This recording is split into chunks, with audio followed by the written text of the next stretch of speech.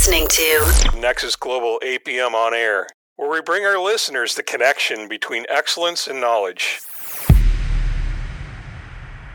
I'm Larry Olson. I'll be your host for this session of APM On Air. Our topic today is triggers of a root cause analysis. Interesting topic.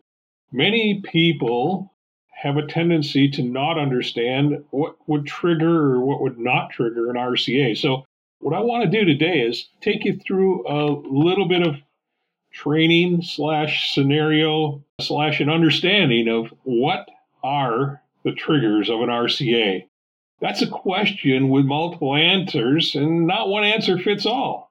The basis of an RCA is to locate the cause of an unacceptable event to assure you can identify proper mitigation to eliminate or prevent the unacceptable event from happening. So why is the question so hard to answer? There are many factors to take into consideration in determining what the trigger is. Little context setting here. The first factor is industry specific. Trigger points across the various industries can be quite different for reasons associated with different risks. But on the other hand, triggers within the same industry could be different based on geographical locations, based on the environment or regulatory compliance. What's important to note is one size don't fit all. It never will, and most times it can't. Because of all the factors, one thing that is inevitable is an RCA process standard needs to be developed at a corporate level and then disseminated down to the local sites within the company.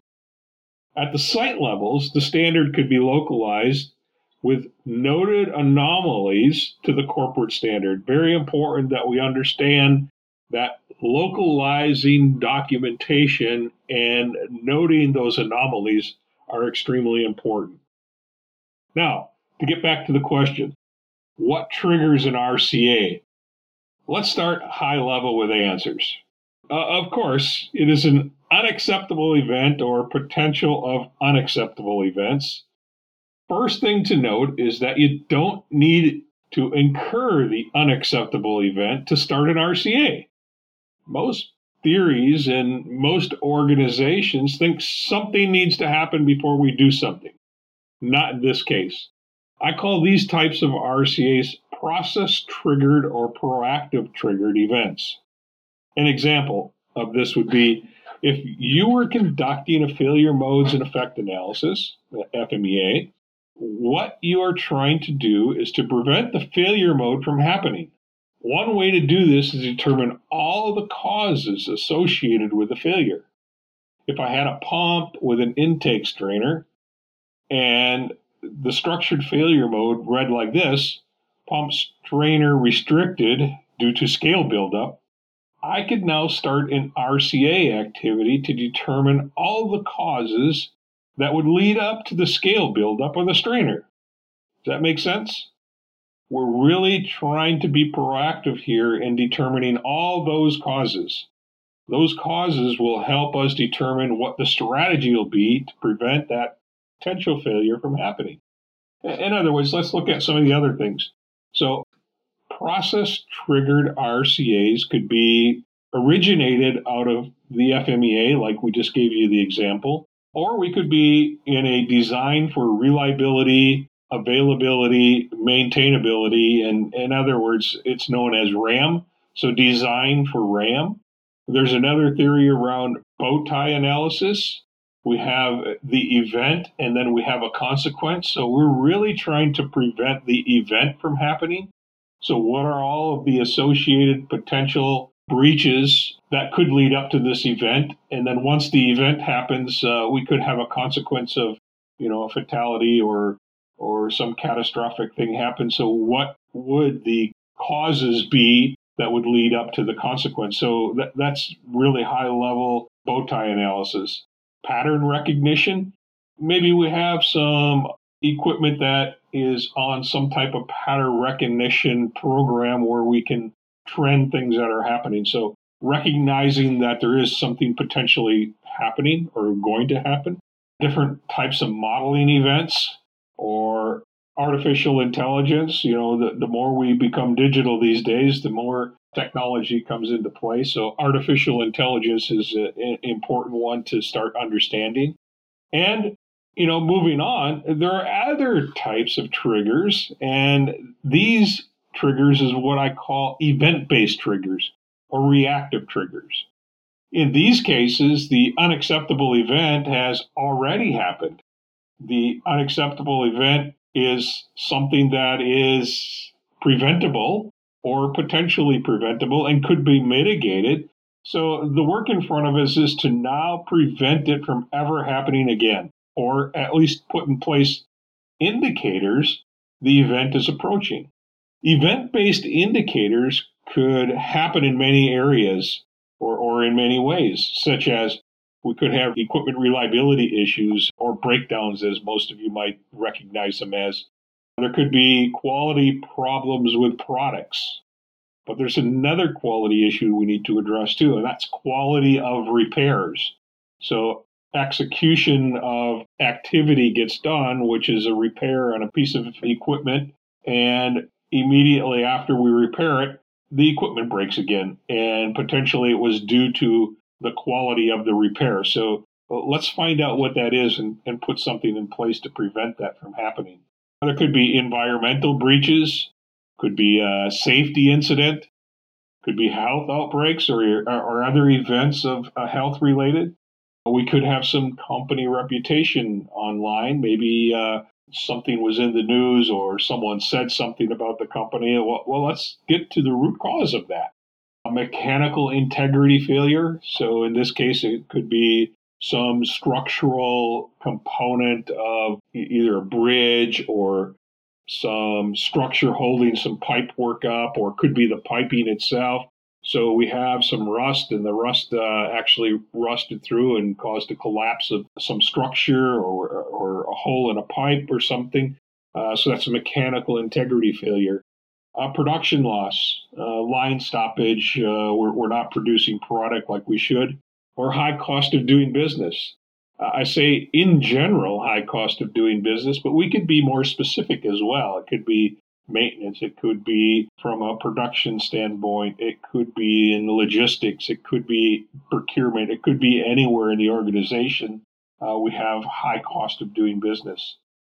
And there's those line stoppages. You could relate this back to some of the production losses too. So line stoppages, vehicle accidents.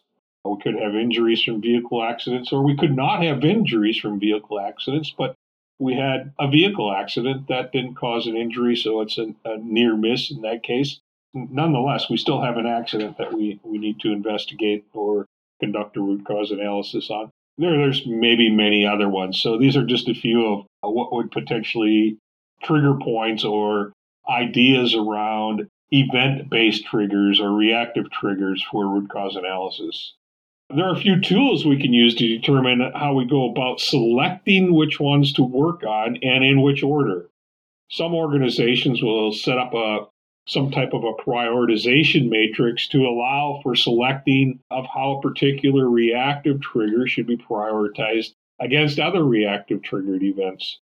So what we're hoping is we don't have several events that we have to prioritize them against each other. But in the case that we do have these events and we have a constrained or overcapacitized reliability group or investigation group, we need a way to identify who's first, who's next. So in this case, we'll set up some type of a prioritization matrix, and maybe have a prioritization matrix that you use in your organization already. And, it could be based on frequency and timing and several different types of scenarios across the prioritization matrix. So prioritization matrix is one. Or another way is assigning a risk prioritization number, RPN. So the RPN will be assigned against a piece of equipment, and when or if we have an event that comes up, we'll use that RPN number that had already previously been assigned and start ranking the activities based on the previous RPN number. And potentially you may move yourself around in the RPM index and find other opportunities to improve on that risk ranking number. So really what you're looking for in this particular case, you're looking, what is the severity? What is the occurrence of this happening?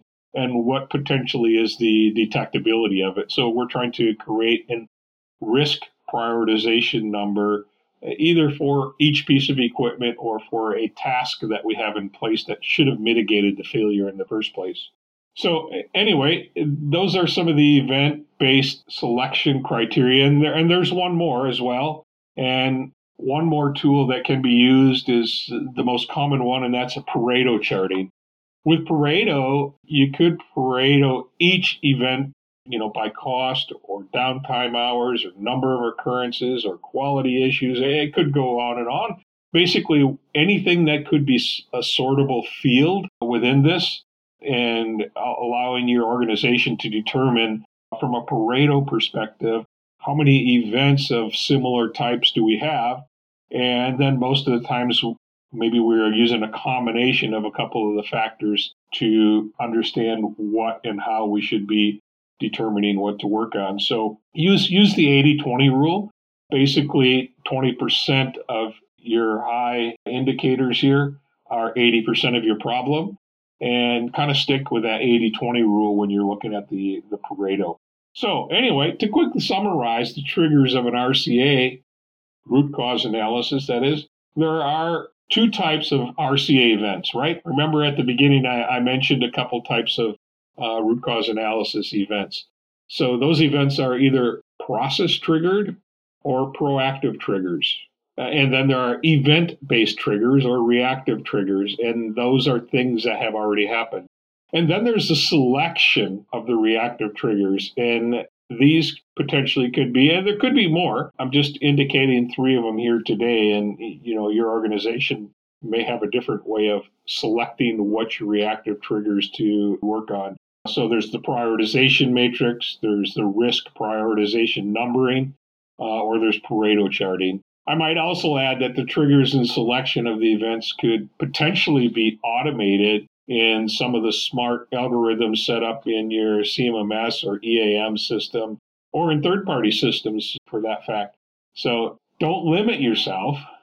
Think outside the box and create a paradigm shift in your organization when it comes to root cause analysis. I trust some of this information has helped with an understanding of what triggers root cause analysis and how to select which trigger point to work on. So if anybody wishes to obtain more information about Nexus Global or our solutions, you can visit our website at www.nexusglobal.com or send an inquiry to info@nexusglobal.com. We encourage you to follow us as thought leaders on LinkedIn, Facebook, and Twitter. Hey, thanks everyone for joining APM On Air, and wish everyone a productive and safe day.